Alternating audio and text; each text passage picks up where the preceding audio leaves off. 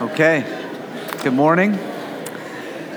Good to be with you guys. If you have a Bible, go to Luke chapter 22. And if you are new or visiting, just want to say glad that you're here. Glad that you get to worship with us. This is a worship service where we worship Jesus. We believe Jesus was God, that Jesus did come and live the life we couldn't live without sin and took on the wrath of God and the weight of sin for us in our place and gifts us righteousness as he takes our sin. And he ascended and lives and rose to give us life and to give us his spirit, empowers us, enables us to actually live and walk as God does desire in his good design. And so we're grateful for that. That's why we sing these songs to remind ourselves as to why God's faithful, as to what God has done, as to how would God be mindful of us and our sin and yet love us in the ways that Christ has. So we rejoice in singing. We sit under the teaching of God's word. That's why we do that during this portion of the service, to remind ourselves what God has said and not what we think should be said or what we think we should say. And so it's good to go to the source of who made all things and not to the ones who think they should be the ones to say how things are and how they should be. And we also observe the Lord's Supper each week, or communion, based upon how you grew up. And we don't believe that the table is something that imparts righteousness to you, but we do believe that it reminds us of the nourishing benefits that we have in Jesus Christ. And so as we come to the table, it also creates the centrality of Jesus in everything that we do. And so he gave this meal to the church to say, hey, every time you gather together, remember that it was my blood shed for you and my body broken, so your blood didn't have to be shed, so your body didn't have to be broken for the weight of sin. We're going to see that in a more deep way this morning as we look at the prayer of Gethsemane. And we also just worship by being generous. We give on the silver boxes in the back wall. And I always say, if you're not a regular attender or a member, please do not feel compelled in any way, shape, or form to give. We are not interested. We want you to love Jesus, to know him, to know a God who does exist, who has spoken and has revealed his son. So I'm going to pray, and then we're going to dive into the prayer of Gethsemane, which I've been looking forward to walking in with you this morning. God, thank you that we have the scriptures. Thank you that we can hear from you. Thank you that you've spoken in creation. You've spoken through your son. You've spoken in the written revelation of the word of God. So thank you for not being silent. Thank you for not remaining veiled, but for unveiling yourself.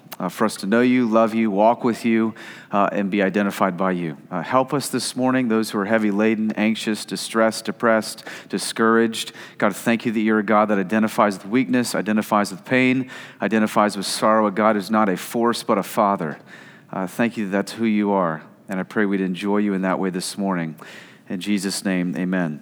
Amen. So what we're doing is we're taking just 4 weeks to look at the prayers of Jesus. Jesus was the Son of God. Jesus was God in human flesh. So Jesus' prayers were perfect prayers. So if you want to learn how to pray, if you want to grow in prayer, we thought let's just do something a little bit outside of our normal diet. Normal diet is basically taking a book of the Bible and just walking through that book of the Bible, chapter by chapter, verse by verse, line by line, so we would see all that God would want to say to us in the scriptures. This is an important way to study the Bible, an important way to preach the Bible, and every so often we feel led and drawn to just taking you through aspects of the scripture that we think would be helpful and right and good for us as God's people. And this is one of those times where we just see that these 4 weeks is just kind of camping out in the prayers of Jesus will be helpful for us to grow us as a church in prayer, but also just in our own hearts and minds and families as we come together to seek the one active agent, this whole thing, the Holy Spirit of God, reminding ourselves that he's sufficient and we're really not, that he dwells in all things, does all things, is in charge of all things, is sovereign in all things, and we're not. So it's good to come to the one who is the active agent, who can actually dispense what's necessary for us as his children. So last week we looked at the Lord's Prayer. This week we're going to look at the Gethsemane prayer, and then next week we're going to look at the high priestly prayer and probably take 2 weeks with that. So just a reminder of last week, we talked about what prayer is. So instead of getting out your theological chart and writing out like some diagram in Hebrew and Greek that doesn't really make any sense, it's just conversing with God. It's just communicating with God. That's what prayer is. Prayer is a way that we get to know him, not just get things from him. God has given us lanes through the empowerment of his Spirit to access him through the mediator, Jesus Christ. So our prayers are to be Trinitarian in nature because our God is a Trinitarian God. We believe in one God with 3 distinct persons, God the Father, God the Son, God the Holy Spirit. This is important to know because we pray pray to the Father through the Son, enabled and empowered by the Holy Spirit. That's how Jesus prayed. It's wonderful to even see him. You'll see him pray that way this morning. And so understand, God the Father, God the Son, God the Holy Spirit, they've been existing with one another from eternity past and will to eternity future. They've been conversing and communicating, and we are made in the image and likeness of God, are we not? And so sin separated us from God. So that communication has been fractured. It's been graved apart. And so Christ comes, Christ reconciles us back to God, and now allows us to be reunited in communication and in image bearers of God in its fullest sense, right? As best we can in this progressive sanctification time we're in until we reach glory. And so that's what we learned about prayer. We also learned last week that you don't know how to pray, you need to learn how to pray. Like you don't wake up knowing how. It's not just in your DNA strands. You're born a broken sinner in need of reconciling and reworking and rewiring what's wrong in us. And Christ does that. And once he indwells us, when we trust in his work and his merits and his sacrifice, he gives us a spirit that empowers and enables and teaches us how to pray. And so you learn to pray. We learned last week by watching others pray, by being with others who pray. Shorter's not better. Longer's not better. What's holy is to talk to God and know that he's a father, that he's hallowed, that he gives us our needs and never leads us towards temptation to sin. And so what we're going to see this morning is Jesus' prayer in Gethsemane. Now, this is encouraging. If you find yourself in a painful season, suffering season, hard season, Jesus shows us that prayer is a massive gift, especially in those times and moments. Listen, if you haven't hit a dark season, suffering season, painful season, you will. So I'll just stock this away in your little, filing cabinet spiritually for later. If you think that life will never confront you, surprisingly, you're lying to yourself. You're self-deceived. Jesus actually promised you would. Jesus didn't promise a life of ease and freedom from pain. He said, in this life, actually, you're going to have a lot of tribulation, but take heart, I've overcome the world, and the peace you're going to have is from me, right? Not from the world, not what the world gives. That's what Jesus says. Check that with a lot of teachings out there, right? So here's what we want to see is that Jesus has paved the road before us in his steps, and we're going to imitate him for our joy and God's glory. So it's okay to pray painful prayers. I would actually argue it's very holy to pray painful prayers. It's very holy to pray through agony and through suffering and through darkness. And what you're also going to notice is that much of the Lord's Prayer is woven into this prayer. So if you're here last week, that's a bonus for you, and it's going to be an exciting morning. Luke chapter 22, look at verse 39. Here's what Luke writes. And he came out, this is Jesus, and went, as was his custom, to the Mount of Olives, and the disciples followed him. And when he came to the place, he said to them, pray that you may not enter into temptation.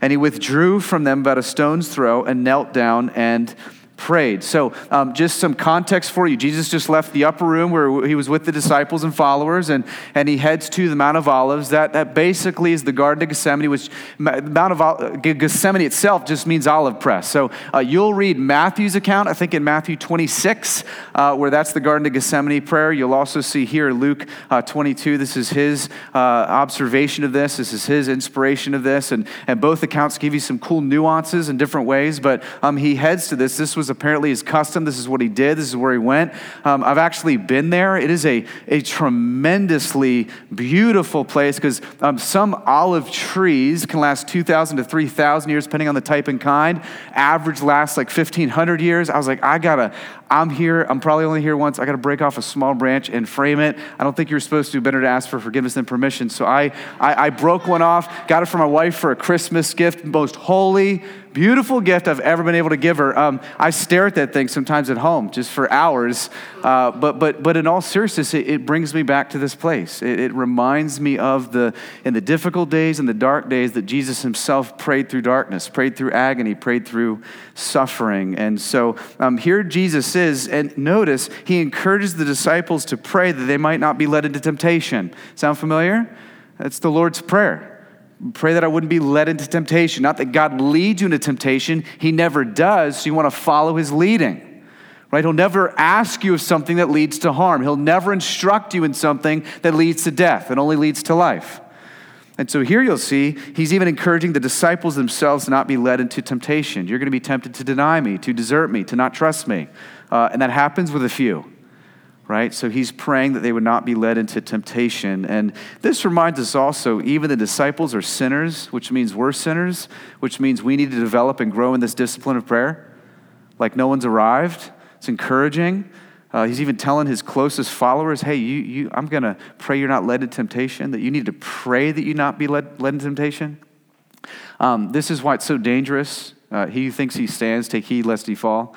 As soon as you think like your spiritual barometer has reached the summit, you need to be shaking a bit in your boots, right? Remembering that Christ needs to continually grow us in all of these aspects and areas. And it's important to understand where also Jesus is up to this point. So up to this point, he was just betrayed by Judas Iscariot, who was one of the 12, and he actually had just recited a text from Isaiah 53, verse 12, I believe, 700 years prior, where Isaiah said, God's going to send a suffering servant. He will be a servant, and Jesus will be named among the transgressors. So here, Jesus is well aware of what's before him. He realizes the crucifixion's well before him. He realizes the pain and the agony and the betrayal has happened, that the mocking's going to ensue, that wrath's going to be poured out. He's anticipating the worst day of his life. So he feels the brunt of this. He feels the weight of this. This was a huge turning point in Jesus' life. And here we see Jesus in the face of agony, in the face of unspeakable suffering in his soul, being the perfect example for us. He chooses to pray. You ever find that when you're suffering, you think it's an excuse to sin and not to pray? Jesus is our example. He runs to God. He doesn't run to sin. Most of us think, well, I'm suffering, so I'll self-medicate, I'll go shopping, I'll just be a workaholic, I'll identify with all these other gods and vices and forces because I'm suffering, I deserve something. Instead of running to God, taking your cares to God, taking your suffering to God, you take it to a hobby, or you take it to a habit, or you take it to sin, thinking that sin will somehow secure you and give you help and give you help in time of need, when really it just always continually, effortlessly betrays you. And here we see Jesus modeling, when you are grieving, when you are broken, you don't run to sin, you run to God in prayer. You go to the source, you go to the active agent. You plead with him for help.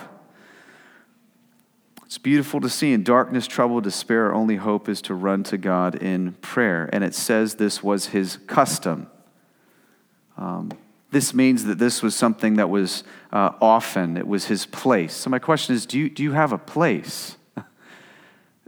This is really important in prayer. If you just expect to magically wake up and the prayer pixie dust is going to fall every morning and you're just going to kind of walk into this beautiful prayer life, you're fooling yourself. Like where's the discipline and rhythms where you're cultivating a place or space to where prayer can be developed? For me, might sound crazy because the way people drive in New Jersey, my car is like my temple. Like it's out of the home, it's away from this place. It's every morning in my car is the most beautiful, quiet, unless I'm doing something that I don't realize I'm doing, because that's what New Jersey drivers do here. They let you know you're doing things you didn't realize you were doing all the time. But outside of that, those are my sweetest moments where I just start talking to the Lord. The second I get in my car in the morning, and I've said this many times, amidst confessing sin, amidst just asking God for help with anxieties and burdens and stresses and family things happening, I always pray one consistent, continuous prayer. God, just give me faithfulness today. I ask him every morning. I can't remember the last time I didn't ask him that. God, keep me faithful today to my family.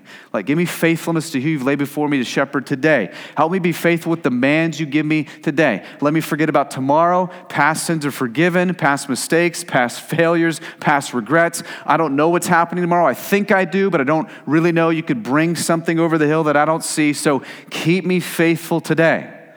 Help me to zero in on every bit of what you asked me to do today. It's a great prayer to pray. So that's one place, and then normally on Thursdays, usually when it finds itself after the staff leaves, is when I come in here and it's just no one's in the building, and I come down front and I just pour my heart out to God. It's just a great custom for me. It's a great place. There's something magical about what the place or the act. It's just creating a rhythm in your heart to grow in prayer. So for you, I don't know, you know your rhythms, you know the seasons you're in, but Jesus models something beautiful here. It was his custom. It was something he did regularly, and it grew him in prayer with the Father. And notice that he kneels down to pray. You know, most people on that day stood when they prayed. Jesus is just modeling submission. He's just modeling surrender. He's just modeling that his Father knows what's best. It's not more holy to kneel, but he's teaching something.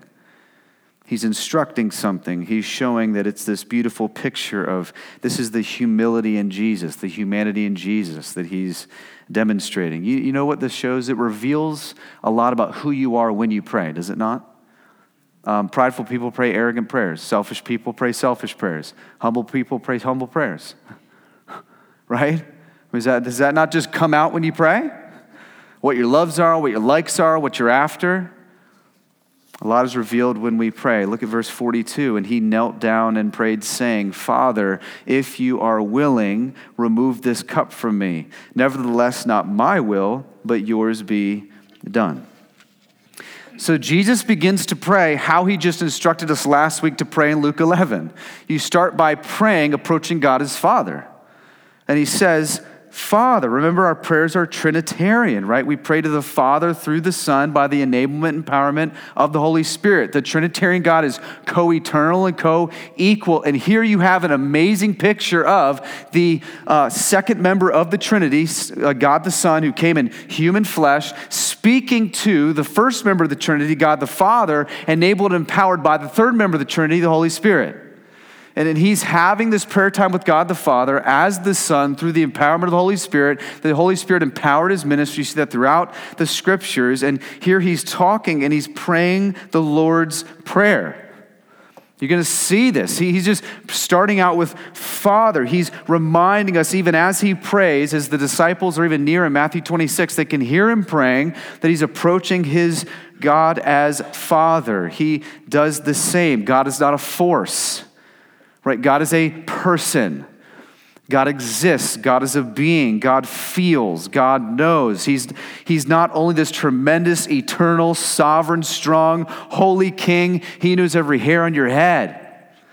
Right? He knows every dark moment of your day. He knows every fear in your mind. He knows every fear in your heart, every worry. He's not just ultimate, he's intimate. And Jesus understands this about his Father. It's amazing. And can you just feel in this moment, like for a minute, if you're with Jesus, he's like, Father, they're on their way to arrest me. The suffering before me is unbearable. They're going to do everything Isaiah said they would do to me, scourge me, mock me, spit on me, beat me, whip me. He's thinking through all of these things. If there's any other way to do this, please. This is his humanity coming out, right? He's speaking with God this way. And then he says, but if not, okay, your will, right? I mean, it's just the Lord's Prayer. Pray that his kingdom would come, his will would be done. He's just praying as he taught the disciples to pray. Help me to keep aligning my will with your will, right? Help me remember that my will is your will.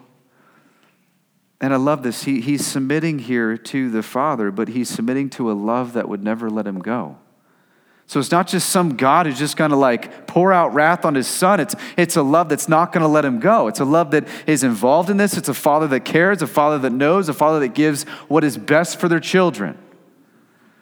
It's how he's approaching God the Father here, which is why Jesus can pray like a crazy statement, a remarkable statement. I mean, really, if we're going to pray this, there has to be something happening in us that's so deep and profound spiritually. Jesus can pray this, not my will, but yours be done, because he's praying to him as Father.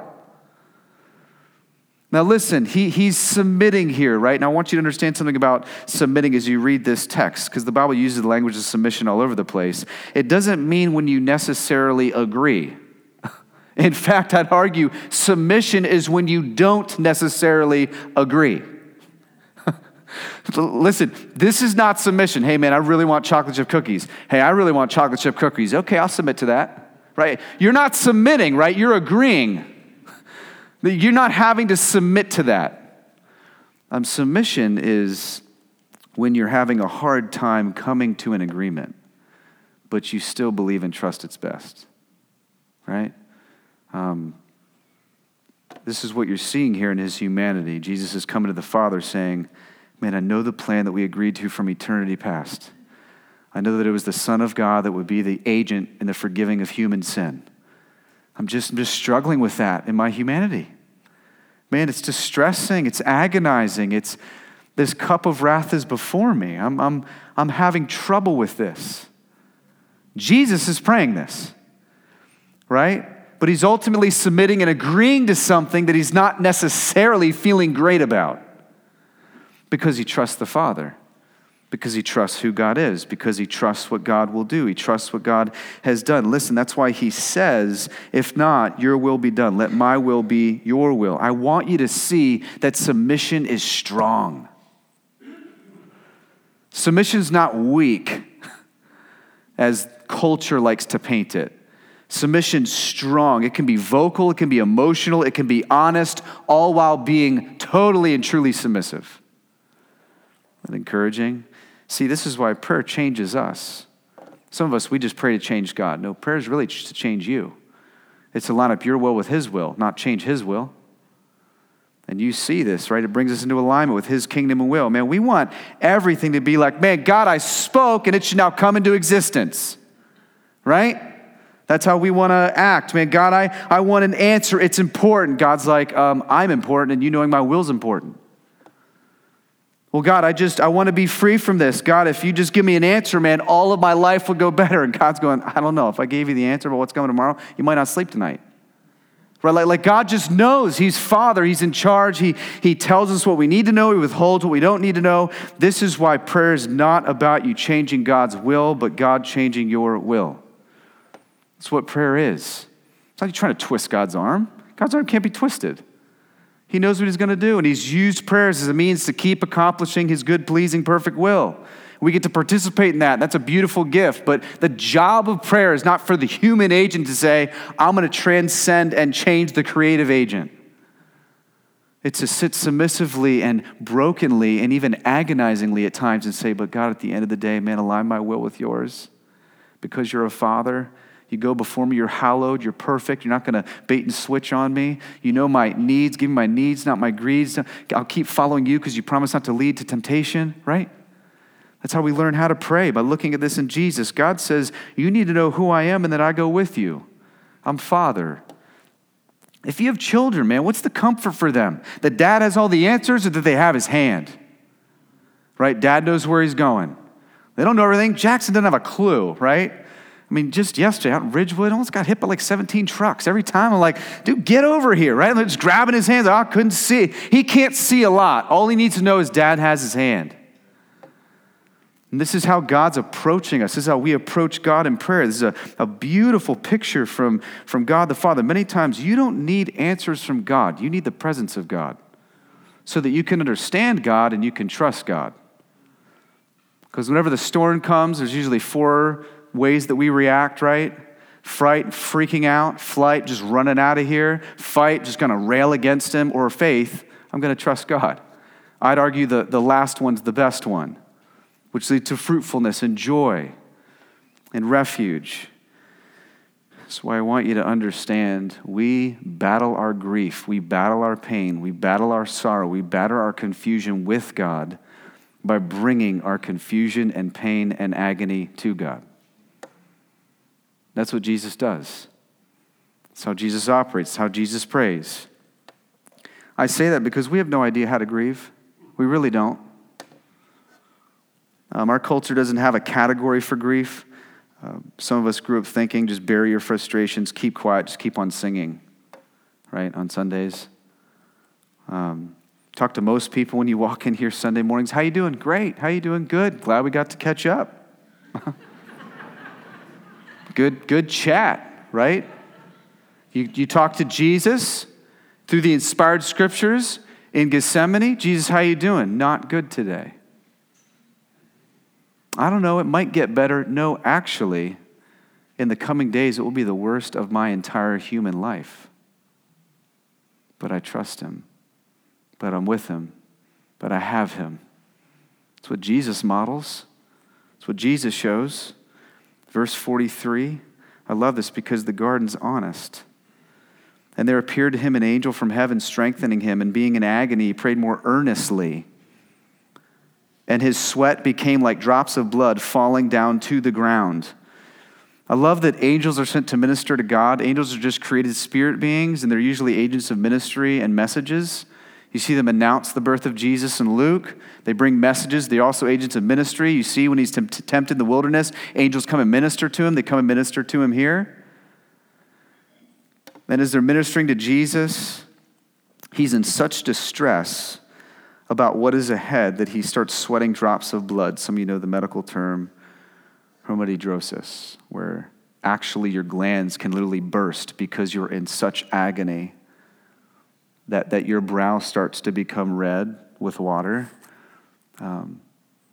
Just showing that his distress was so bad and so serious. This was not like, I just didn't pay my mortgage this month. This wasn't like, man, I've got the flu. Like this wasn't, Jesus, my son broke his arm. This is, I am distressed to the point of death.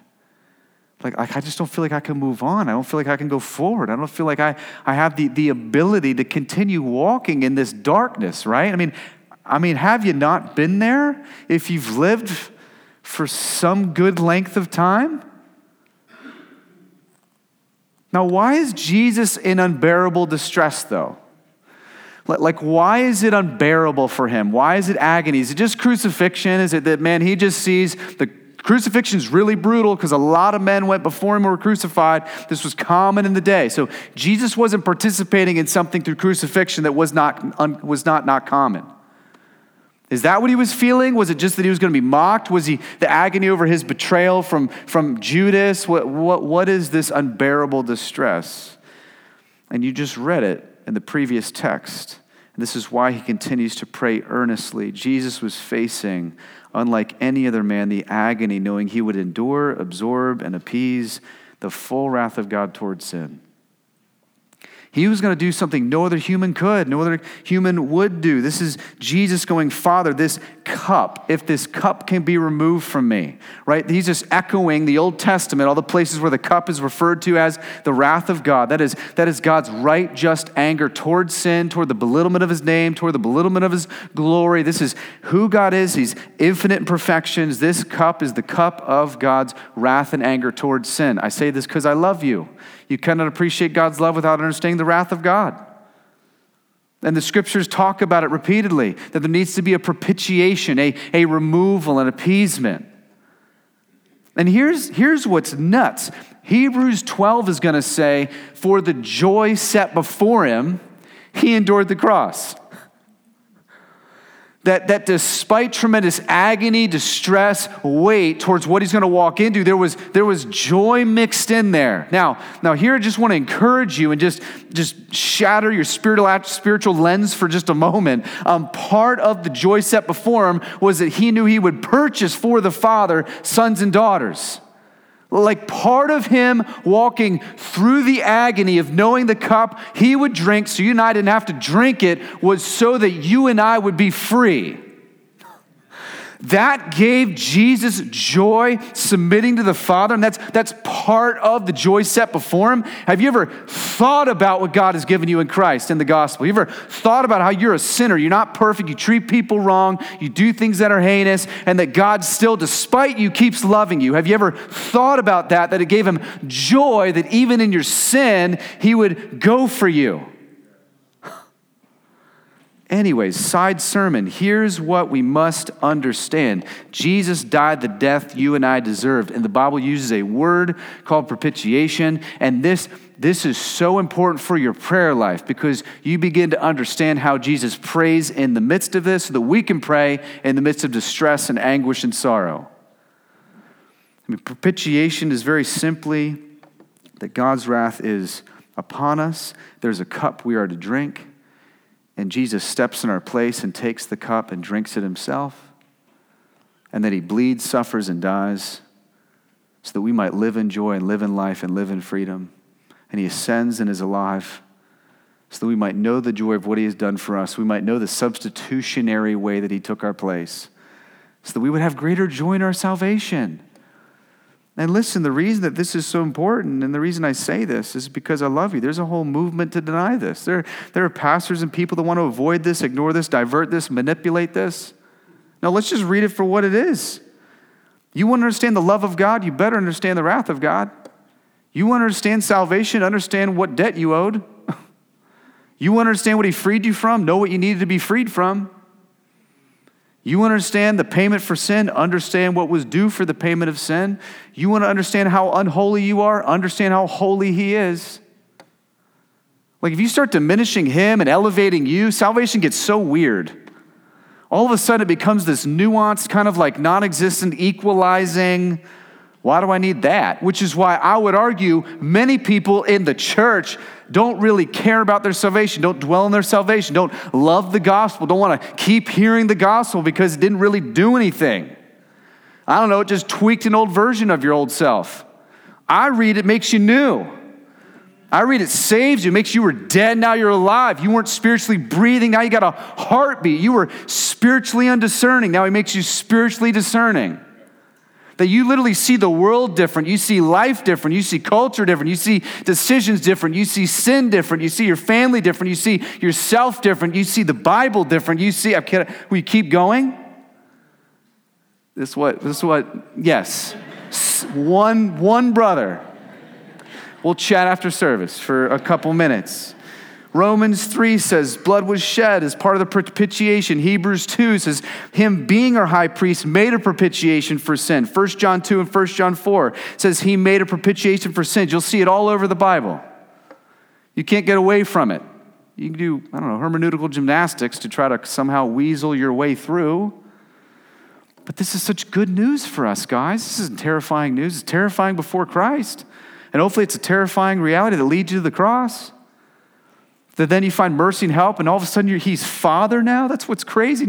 Now when you know this infinitely holy, just God calls you son and daughter, your heart wells up in ways it never could before.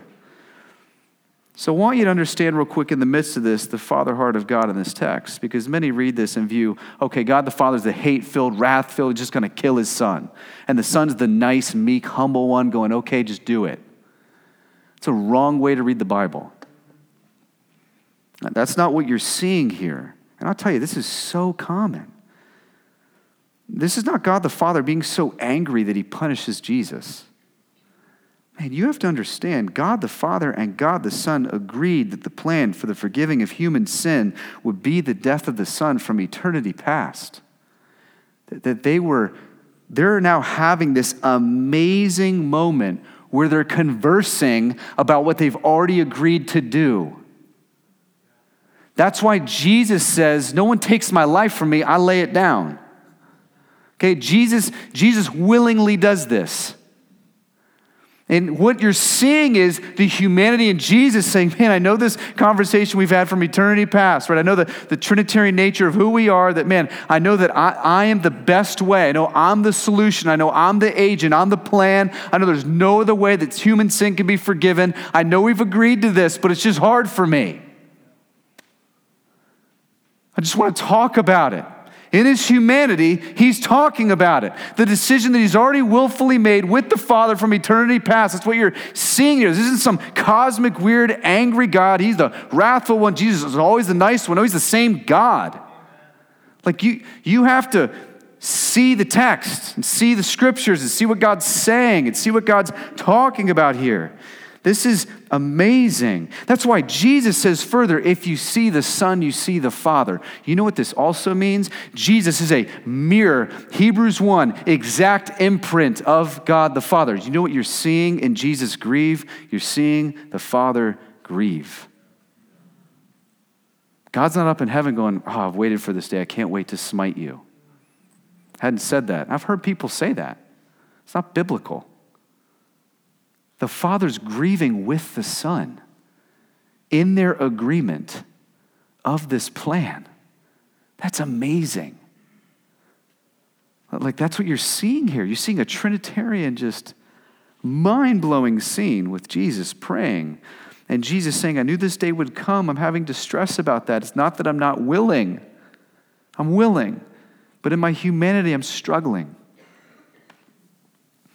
That's why, man, I love the Bible because it's just honest. Listen, the Bible would not be honest if it was written by religious people. Religious people don't know how to comfort. They just give a verse and walk away, right? Like they don't know how to engage. They don't know how to listen. If it was not inspired by God himself, man, this Bible would not be honest. If it was written by a bunch of religious people, it wouldn't be honest.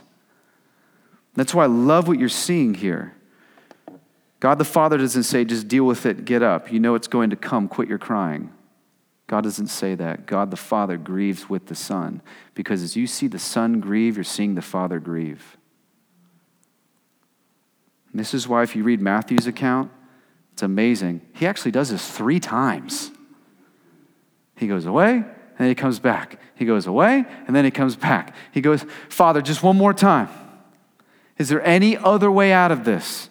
But not my will, but your be done. But man, I'm distressed. I'm in agony. I'm having a hard time. So listen, if you're in a season of suffering, Jesus gives you permission to be honest.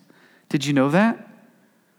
But by looking at his prayer life, that Jesus was honest in his prayers. And in those moments, dear friend, it is totally reasonable to go to God and say, I don't know if I can get through this. I don't know what I'm supposed to do. I'm devastated. I got a lot of verses. I got no answers.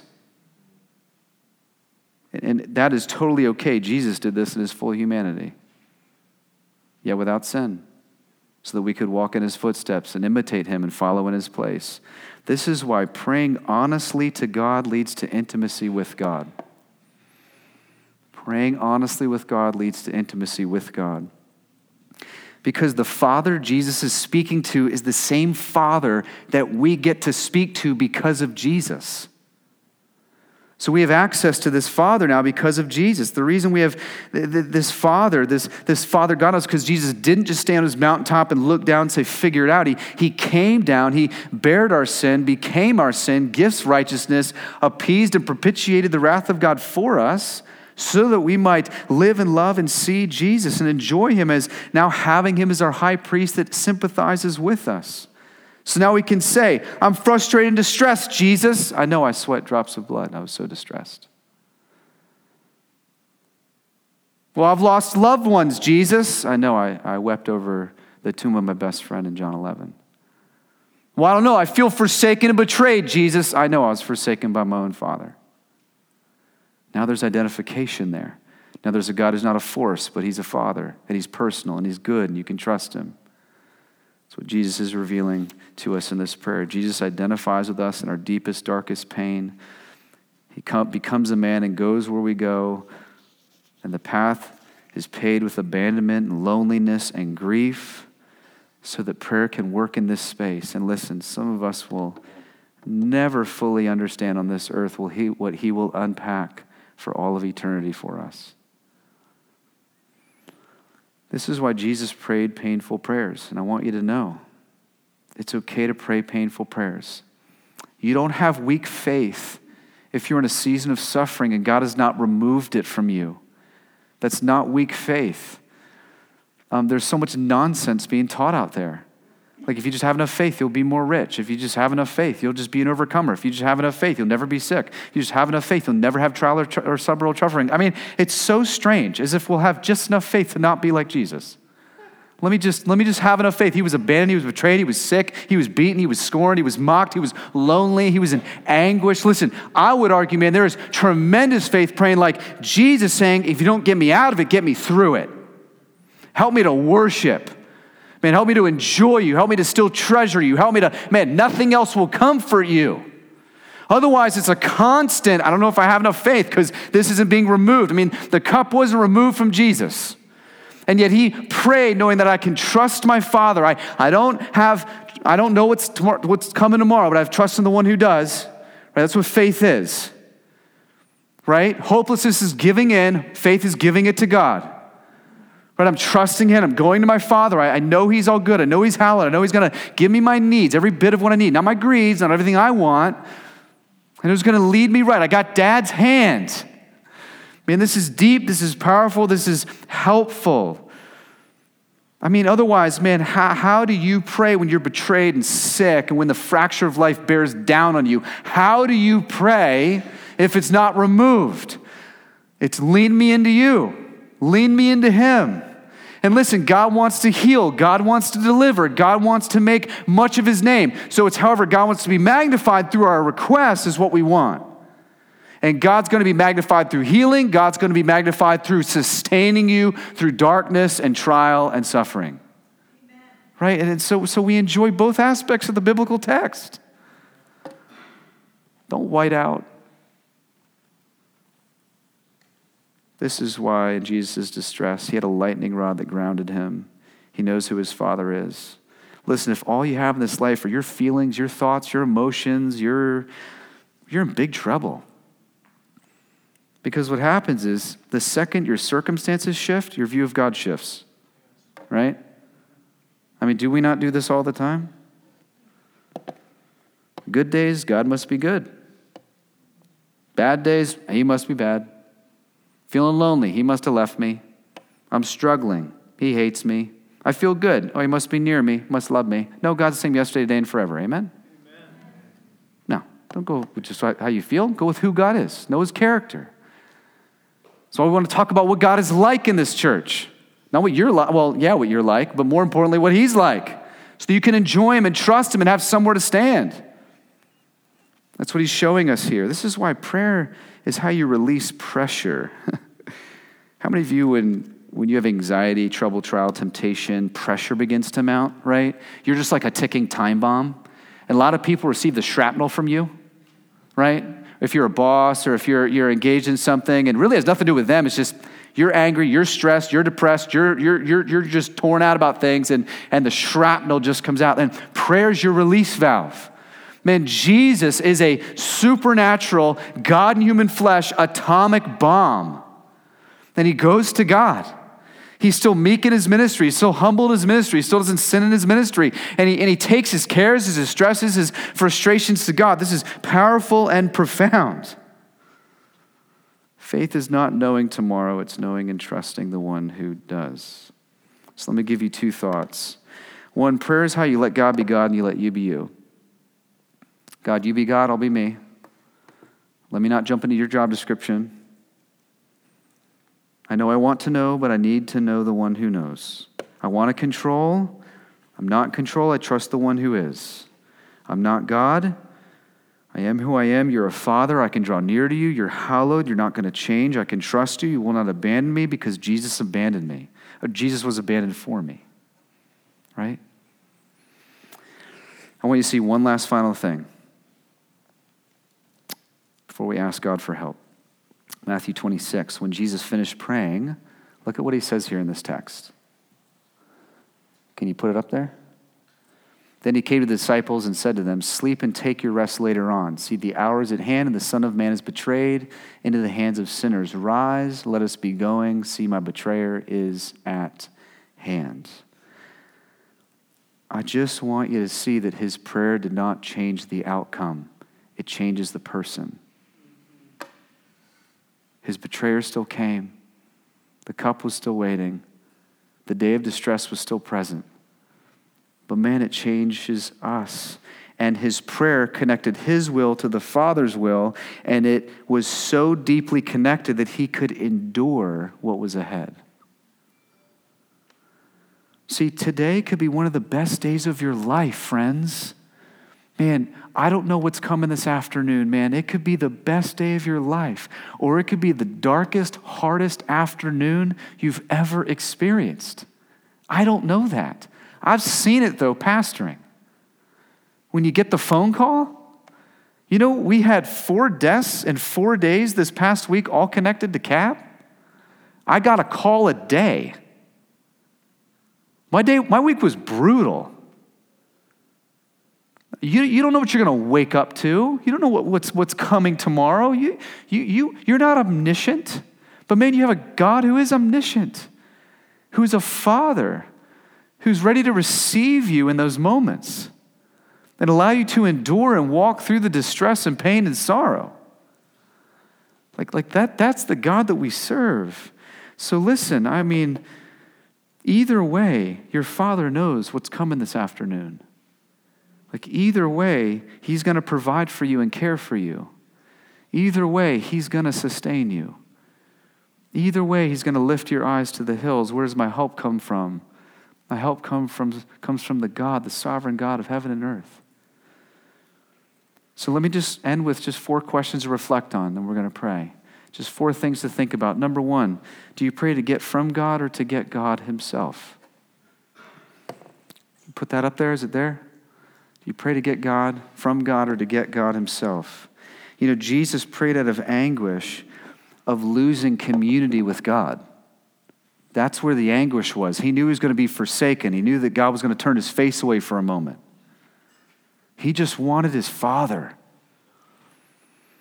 Number 2, do you pray to change God or for God to change you? This is James 1.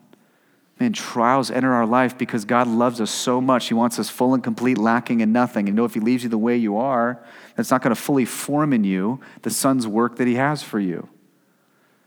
So it's just, I'm just saying, what's the measuring stick? If this is predominantly how you pray, it just reveals something. Number 3, do you pray to get out of pain or for God to get you through the pain? It's okay to ask God to remove the pain. Jesus does. Is there any other way? While also saying, okay, and if it remains, man, give me the ability to endure it so that you can do beautiful things in me, so that you can just produce things in me that cannot be produced otherwise. And number 4, just as a loving encouragement as your pastor, do you know that knowing God's will is far easier than walking in it? And did you know that joy in unexpected places happens when you actually walk in the will that God has for you? Hebrews tells us that Jesus learned obedience through what he suffered. Isn't that beautiful? That he learned treasures in his humanity of his Father through suffering. And we do too. Let's ask God to help us with these things. Father, we are needy people. We are people that need your grace. We need your help. We need your strength. We need to know you more and far better than we do. So thank you for revealing who you are in your word. Thank you for revealing your character and nature in your heart through the scriptures. And God, minister to those of us through the power of your Holy Spirit right now. If we're in distress and discouraged and having hardship and a season of pain, if we're not, would you prepare us for that? And then would you make us ministers to others of that? Would you help us care for others as we've been comforted by God in our pain and darkness so that we might comfort others in theirs? Would you do this among us? Would you help us to have a biblical understanding of faith and of who you are and what you ask and what you do? And we would pray like Jesus in the Garden of Gethsemane, and pray like Jesus in the Lord's Prayer, and pray like Jesus in the high priestly prayer. Encourage those who need encouragement. And as we take the Lord's table this morning, remind us of the satisfaction of God because of you drinking the cup and us not having to. In Jesus' name, amen.